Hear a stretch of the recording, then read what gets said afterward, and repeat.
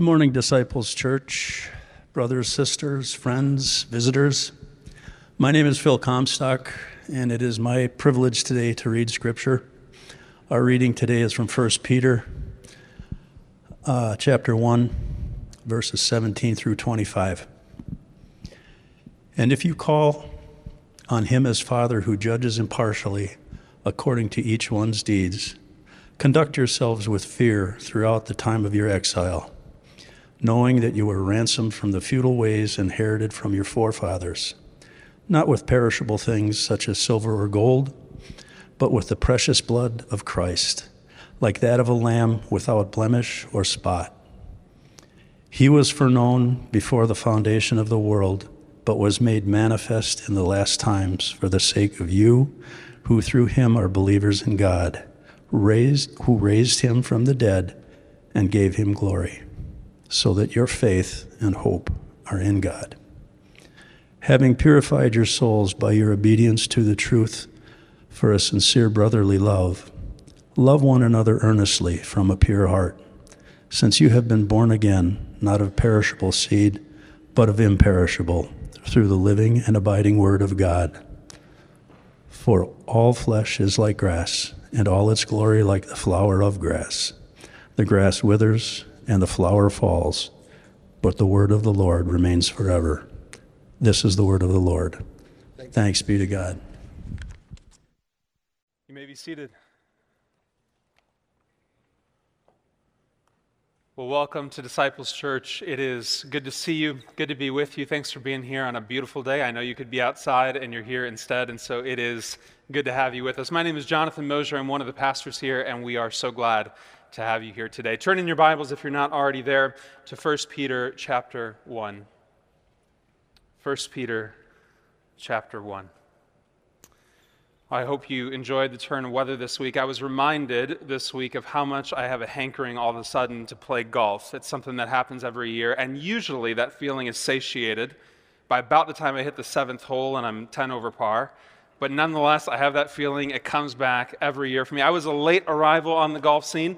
My chances at a pro career are long behind me. But if there's one thing I know, it's how to dive headlong into a new interest. You can just ask my wife about that. But when I first started playing, I did a bunch of research. I picked up magazines. I went on websites. I looked at different videos, trying to figure out what kind of clubs should I buy as a beginner. What should I be looking at? I watched videos on how to improve my game since I didn't have a game. Figured that'd be a good place to start and all of those kinds of things. Subscribed to a golf magazine, all of this stuff. But when I actually got out on the course, it became apparent that my body had no interest whatsoever in doing what my mind had been devoted in doing and studying. And one of the great mysteries of the universe is how can it possibly be so difficult to hit a ball that is sitting at your feet and not moving? See, as we come to the scripture passage this morning, the truth is that there's often a gap between the theoretical and the practical in our lives. As we read Scripture, there are times where it can feel very theoretical, very ethereal, very distant and far off. Maybe it's the technical nature of the writing of Paul in the book of Romans, for instance, or the obscurity of portions of the whole Old Testament to us, distanced by thousands of years, or maybe some of the more challenging parables of Jesus that are not explained in the New Testament. But we know that the whole of God's word is profitable, it's necessary, it's helpful, but at first glance, we're not always able to actually see how it makes a connection to the everyday of our lives. But there are portions of Scripture, like this one this morning, that help us bridge the gap between the theoretical and the practical. As we've been working our way through this first chapter of 1 Peter, one of the things that we've been talking about is the nature and identity of the Christian. Who is it that God has actually declared us to be? How is it that He's brought salvation into our lives? The way that He's pursued us and chased us down and adopted us when we were in the middle of our sin and even our struggle against Him, that in that particular moment He chose out of His sovereign grace to save us. And now, as Peter begins to make this connection to the practical goings-on of the believer's life, he's trying to get us to answer these questions. How does the reality of the fatherhood of God in my life, as we talked about last week, actually lead me to live every day? How does the character of God that I'm meant to be imitating shape my interaction with brothers and with sisters? Well, Peter's going to address those ideas, and as he talks to these suffering Christians, these people who are experiencing persecution and hardship, he reminds them once again of the source of their hope and their power for living.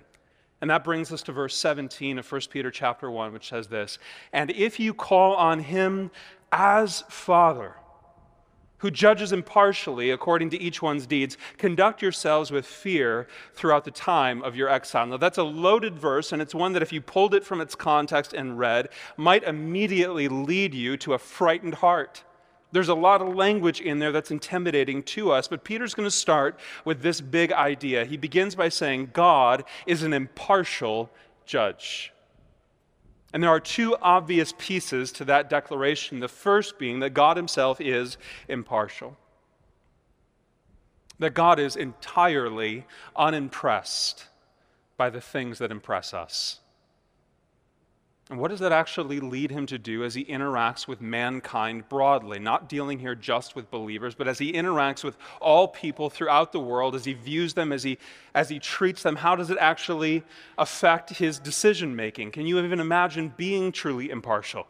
There are all sorts of situations in our lives where we strive for impartiality and where we try to deal with people in an impartial manner. Maybe that's in a workplace or in the home, but we are completely incapable of doing that. We're broken, fallen creatures, and so it's hard to even put ourselves in the mindset of how God might interact. But what it means for God is this, that for those who've placed their faith in Christ, God is no more impressed, or rather for those who have not placed their faith in Christ, God is no more impressed with a moralistic, well-behaved citizen than with a hardened criminal.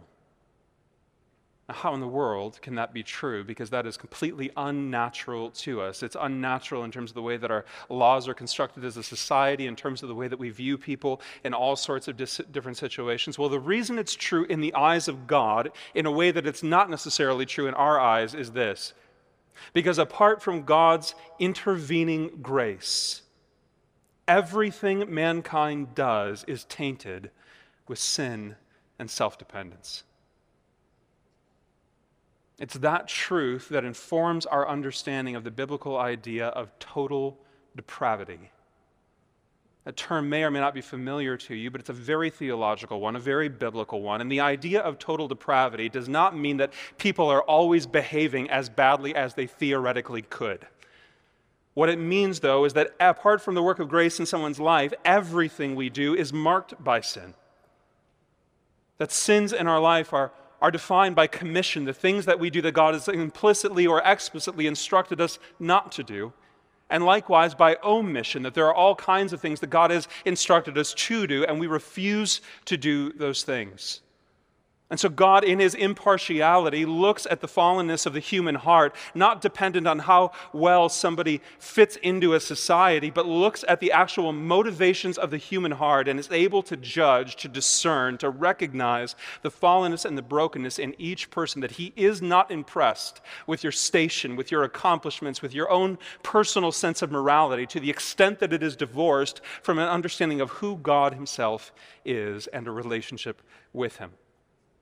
But not only is he impartial, according to this passage, he is secondly a judge. And everything about us as a people reacts harshly to the idea of God as judge.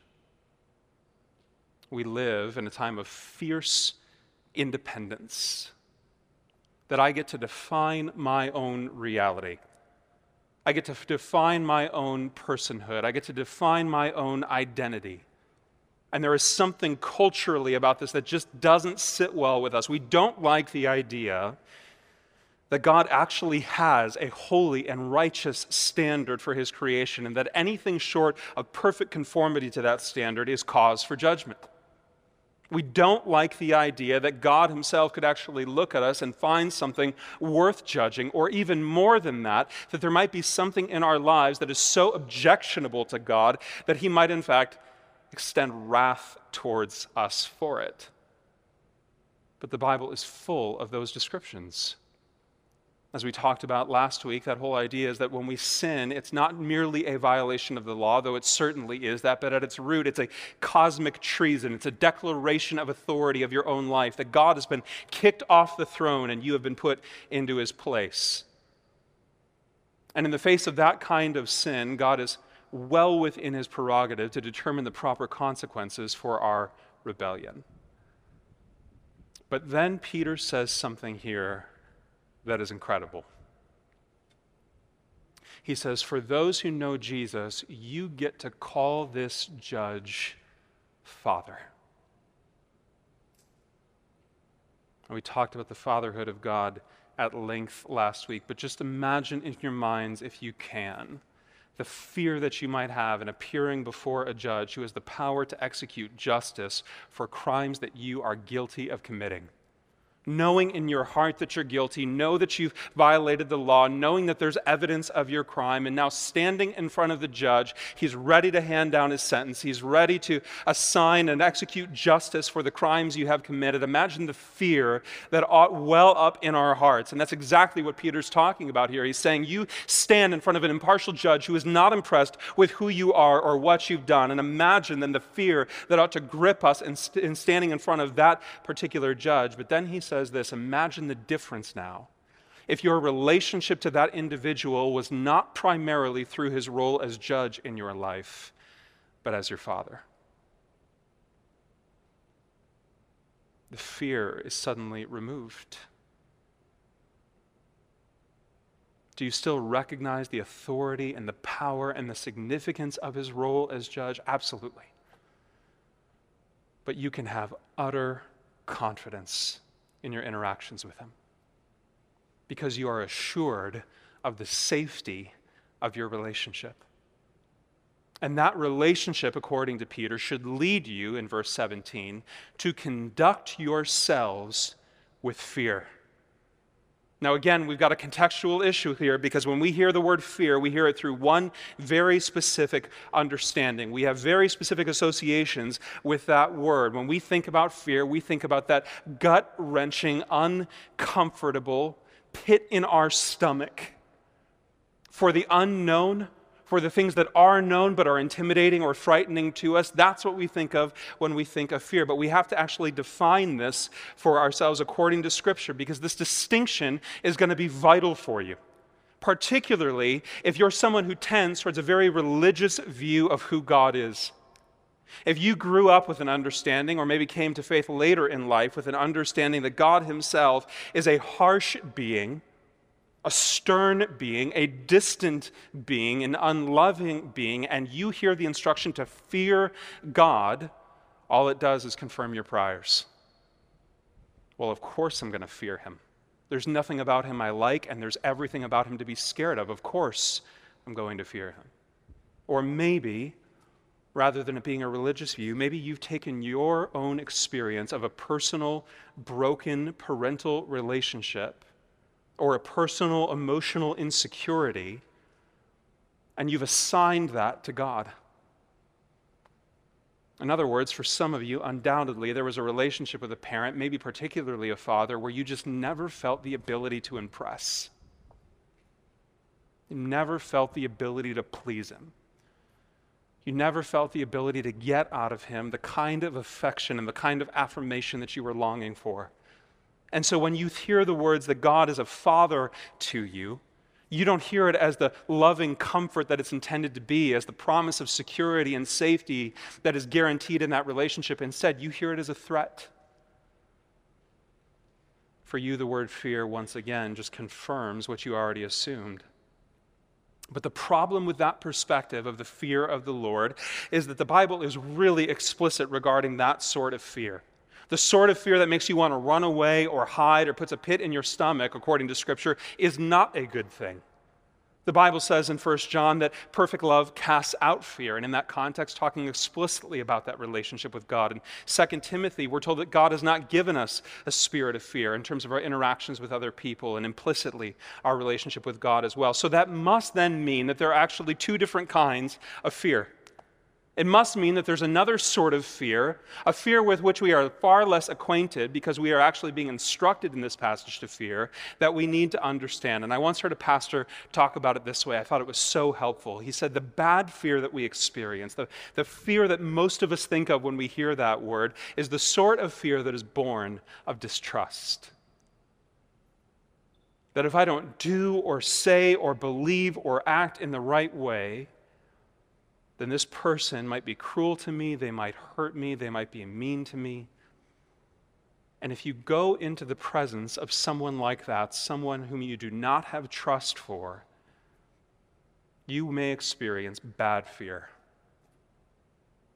But what the Bible is talking about here is something totally different. He's talking about good fear. Fear in the sense of a reverent trust. And both of those words, I think, are vital for our understanding. Because rather than it being about me and the fear of what's going to happen to me if I do something wrong, instead, it's the idea that I don't want to hurt or offend or disrespect this person because they mean so much to me. I remember, for instance, on the day of my wedding, I remember Jessica coming down the aisle and standing up front with me, and I remember holding her hands as I promised to love her unconditionally. As I looked into her eyes and made the promise that she was the only one who was going to be in my life. As I looked into her eyes and made the promise that regardless of what happened in our lives, I was going to be there. And I remember in that moment, through all of the nerves of that moment, feeling the sense of responsibility, the weightiness of that promise. It was a good and right fear. It wasn't a fear that if I mess up, something terrible is going to happen. It was a fear that said, because I love this person so much, I want to do everything I can not to bring heartache or pain or difficulty into her life. In a sense, that's what this sort of good fear is talking about. It's a joyful fear. It's a positive fear. It's awe and wonder before God.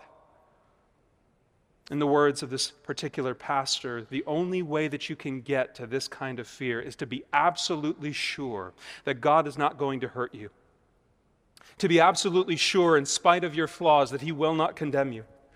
The difference between a converted person, a person with a new heart, a person who understands the gospel, and a person who's just knuckling under is the difference between a person with the positive fear of God versus the negative fear of God. How can you get that positive fear of God? You have to know that there is no condemnation for you.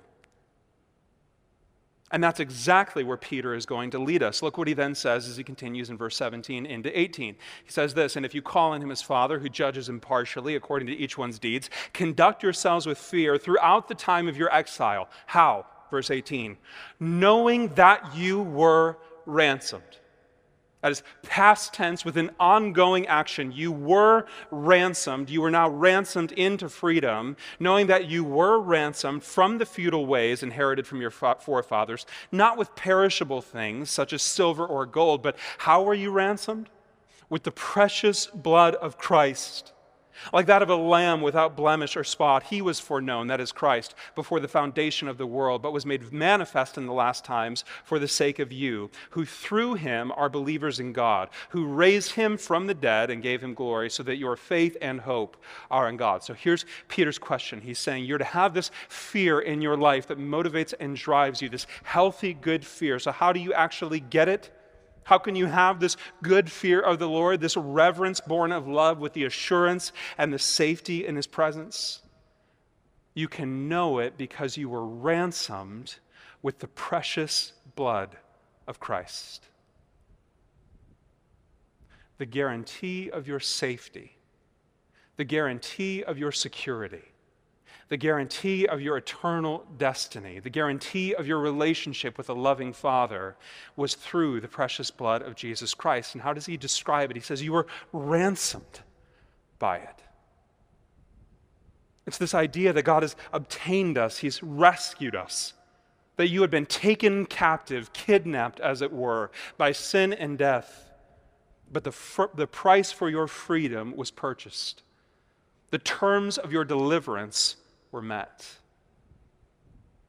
And what was the cost of those things? Look what he says first. Not with perishable things, silver or gold. Now, why is that important to mention? And of all things, why does Peter go out of his way to actually say that? Well, think about it this way. We know that God owns the cattle on 1,000 hills, the wealth in every mine. That's how that old hymn goes. We know that everything in the world, everything in creation belongs to him already. All the money in the world is under his control. He is in need of absolutely nothing. There's nothing in creation that does not belong to him already. And if that is true, then what would it have actually cost him to exchange some goods for you? It would have cost him nothing. When you are infinitely wealthy in a material sense, giving away however much you have means nothing to you.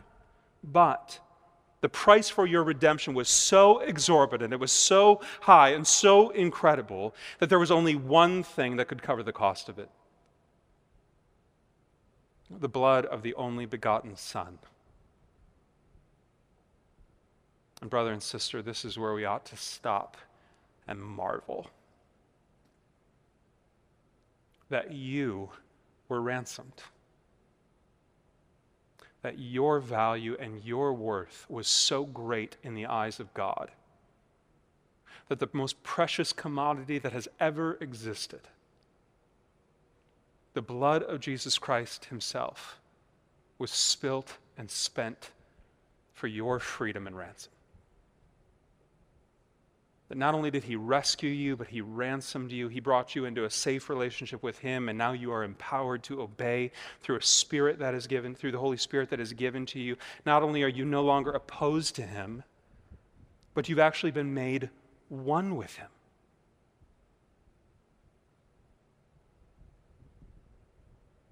I in Christ, and Christ in me. It's the picture that if there was a geographic position where Jesus Christ was located, you've been moved into it. You've been surrounded with Jesus Christ. I in him, and him in me. There is no getting to a person like that. There's no stealing that away from somebody. When you are in Christ, there's absolute safety and absolute security and absolute promise of the end of all things. So when he then says, conduct yourselves with fear because you've been ransomed by the blood of Jesus, here's where my mind went this week. It went immediately to 2 Corinthians chapter 5 and verse 15, which says this: and Christ died for all, that those who live might no longer live for themselves, but for him who for their sake died and was raised. As one pastor quipped, are the things you're living for worth Christ's dying for?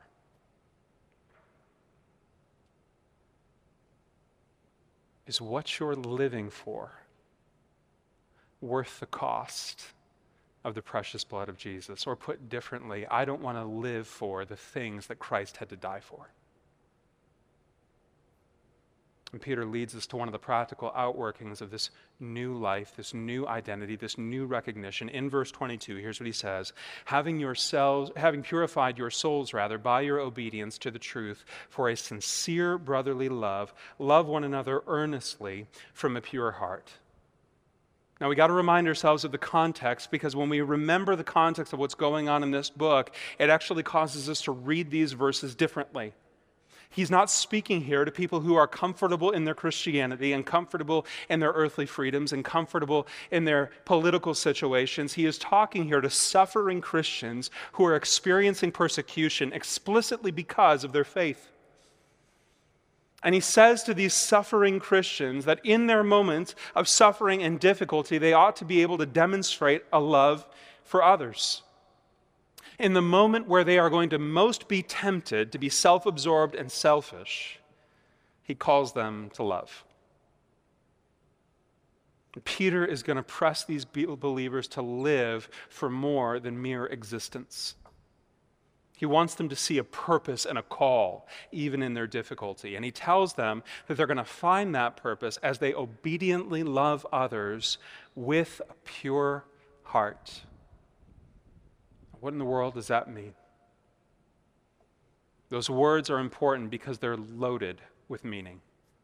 When he says, love one another from a pure heart, he's saying this: don't let your love be born of scheming and conniving, where your affection for other people and your pursuit of other people and your love for other people is actually a constant calculation about what somebody else can give you and making then deposits, as it were, so that later you can make a withdrawal.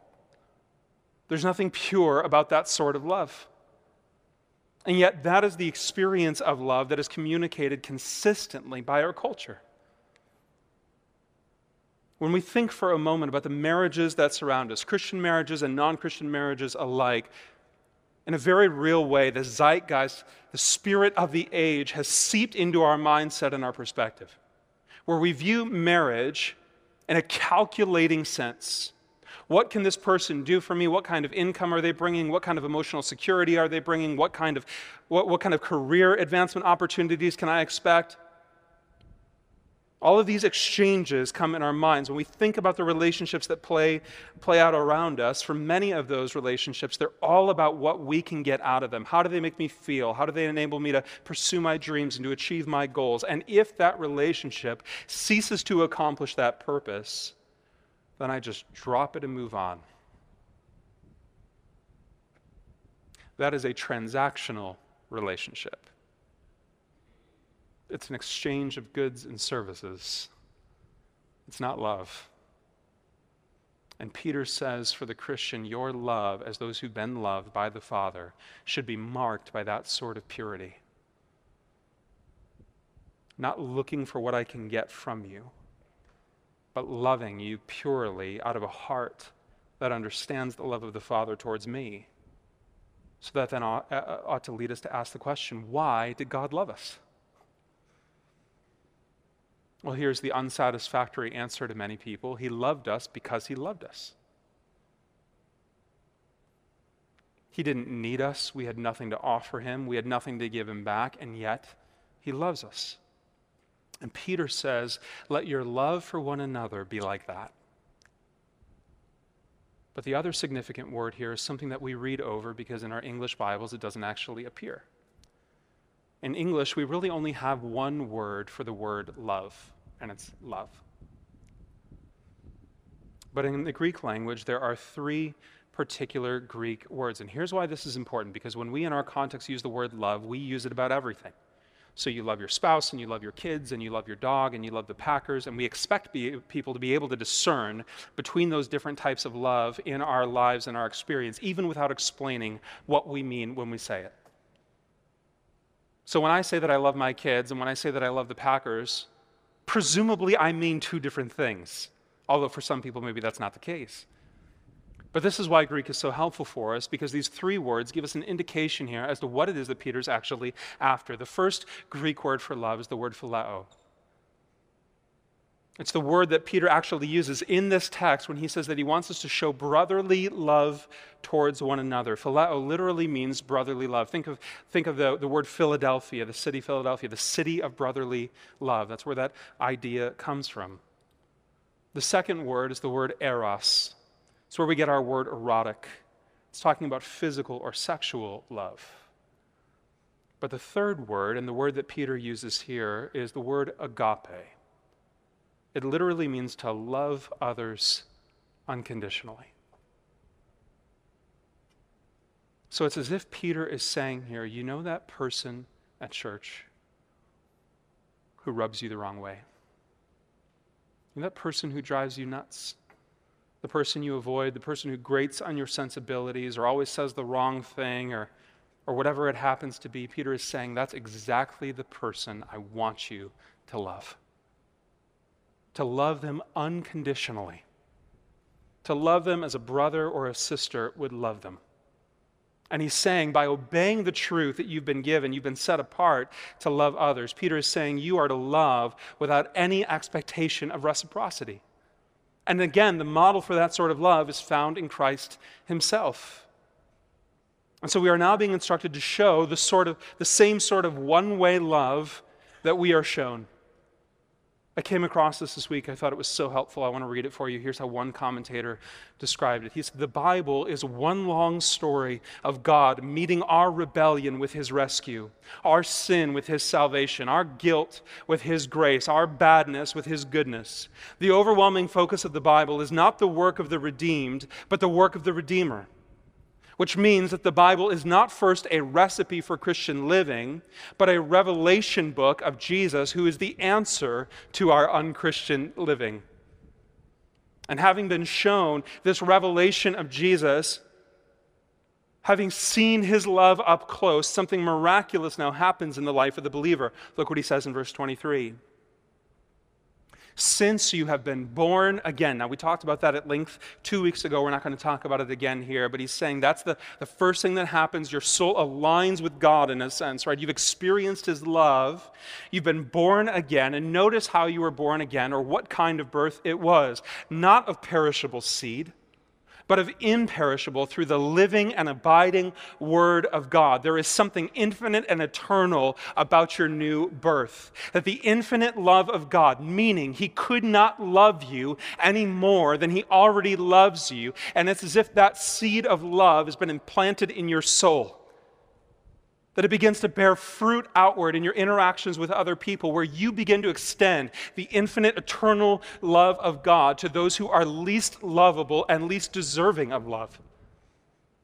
It's a miraculous thing for a Christian to experience. Here's how Karen Jobes described it. She said, "Love one another because you've been reborn with an eternal nature. And love is the essence of that nature." So think about it for a minute.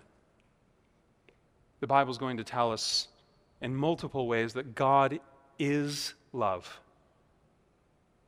That however else we want to try to define love, whatever examples we want to use or illustrations we want to give or explanations we want to extend, at the very heart, the only way to know what love actually is to know God, that he actually defines love. That love is an outflow of who he is. His character and his nature is love. That God is love in essence. And therefore, Jesus is love displayed. And the Holy Spirit is love applied. Now, don't hear me wrong. I'm not depersonifying the person of the Godhead. I'm not trying to boil down who God is to a mere idea or emotion, but that's the whole problem, right? We think of love as just an emotion. We think of it as something wholly divorced from who God is rather than an outflow of his character and his nature. See, the power to love others in this unconditional way comes from the new birth that you've experienced through the Word of God. A Word of God, by the way, that we're told later in this text is eternal and unfading, and it doesn't change. It has the very power to transform your soul as you hear it preached and as you preach it to yourselves. In other words, to love this way is not you mustering up this unconditional, non-reciprocable, I think I made that word up, supernatural one-way love, but rather it's Galatians 2:20 being played out in you. That I've been crucified with Christ and I no longer live, but Christ lives in me. The life I now live in the body, I live by faith in the Son of God who loved me and gave himself for me. It's the Spirit of Christ that indwells us, that reflects the Christ life. So how do you get this if you've not experienced it? How do we get this if we're not currently experiencing it? Well, we go back to Peter's earlier commendation to live in the fear of the Lord.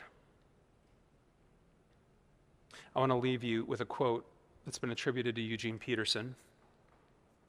He described the fear of the Lord this way, and I want you to listen carefully. His language is very poetic, so just understand that as you listen to it, but I think it's very helpful. He says, "The fear of the Lord is not studying about God, but living in reverence before God." For most of us, we don't so much lack knowledge, we lack reverence. Fear of the Lord is not a technique for acquiring spiritual know-how, but a willed not knowing. It is not so much know-how we lack a simple being there. Fear of the Lord, nurtured in worship and prayer, silence and quiet, love and sacrifice, turns everything we do into a life of breathing God. When you so encounter God, when you so experience his love, and I don't mean that in just some mere emotional sense, but when the love of God so grips your heart, when you're so struck by it and so put into awe at who God is and what he's done for you, it creates in you an ability to love others the same way.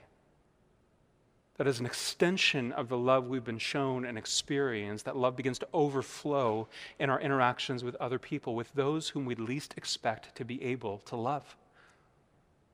And so to the extent that you feel unable to love other people, or find other people so objectionable that you have no desire to love them to begin with, understand that to some extent or another, it is showing that there's a detriment, or rather there's a limitation in the way that you've experienced and understood the love of God. You see, it's not enough to just know about him. There are all kinds of people who know all about God and don't love him or love others and have no desire to be with him. You need to know the living Word of God. To know the gospel so personally and in such a real way that the living Word itself, that doesn't fade or die, but ushers in new birth, begins to transform your outlook and your perspective on those you meet. And we do that by hearing it preached. That's why there's not a week that goes by at this church where we don't talk on some element of the gospel, if not the gospel explicitly. It's the reason that we see it demonstrated when we come to the Lord's table together. It's what we experience when people gather within the context of community and talk about what's going on in their lives and where they're struggling, and then hear a brother or sister lift them up in prayer. See, you need the experience of his love. You need to encounter him. And what Peter is going to say is, until the moment that you find yourself in his presence to be so safe and so secure and so sure that you are not under condemnation, that you can actually begin to fear him in a right sense, in a reverent sense. Until that happens, you will not have the ability to love others.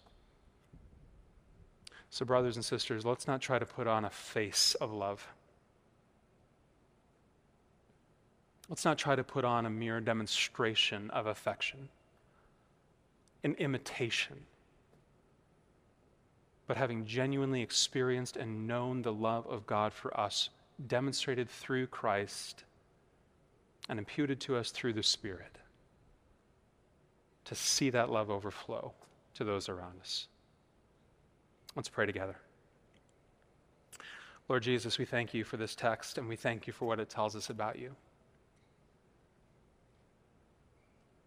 That if God is love, at the very least, Christ's work on the cross demonstrated that love. And the Holy Spirit, in adopting us, applied that love. God, we thank you that you are not merely emotional. And we also thank you that you are not emotionless. We thank you that your love is something infinitely greater than mere emotion. And we thank you that because of the personal relationship to which we've been invited, we have the ability now to experience your love and to demonstrate it to others.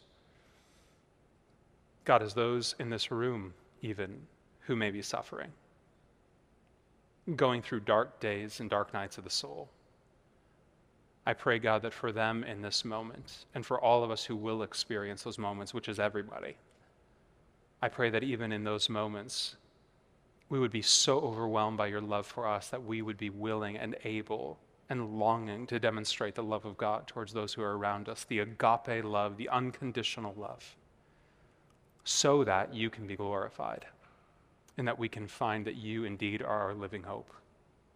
And we pray these things in your beautiful name. Amen.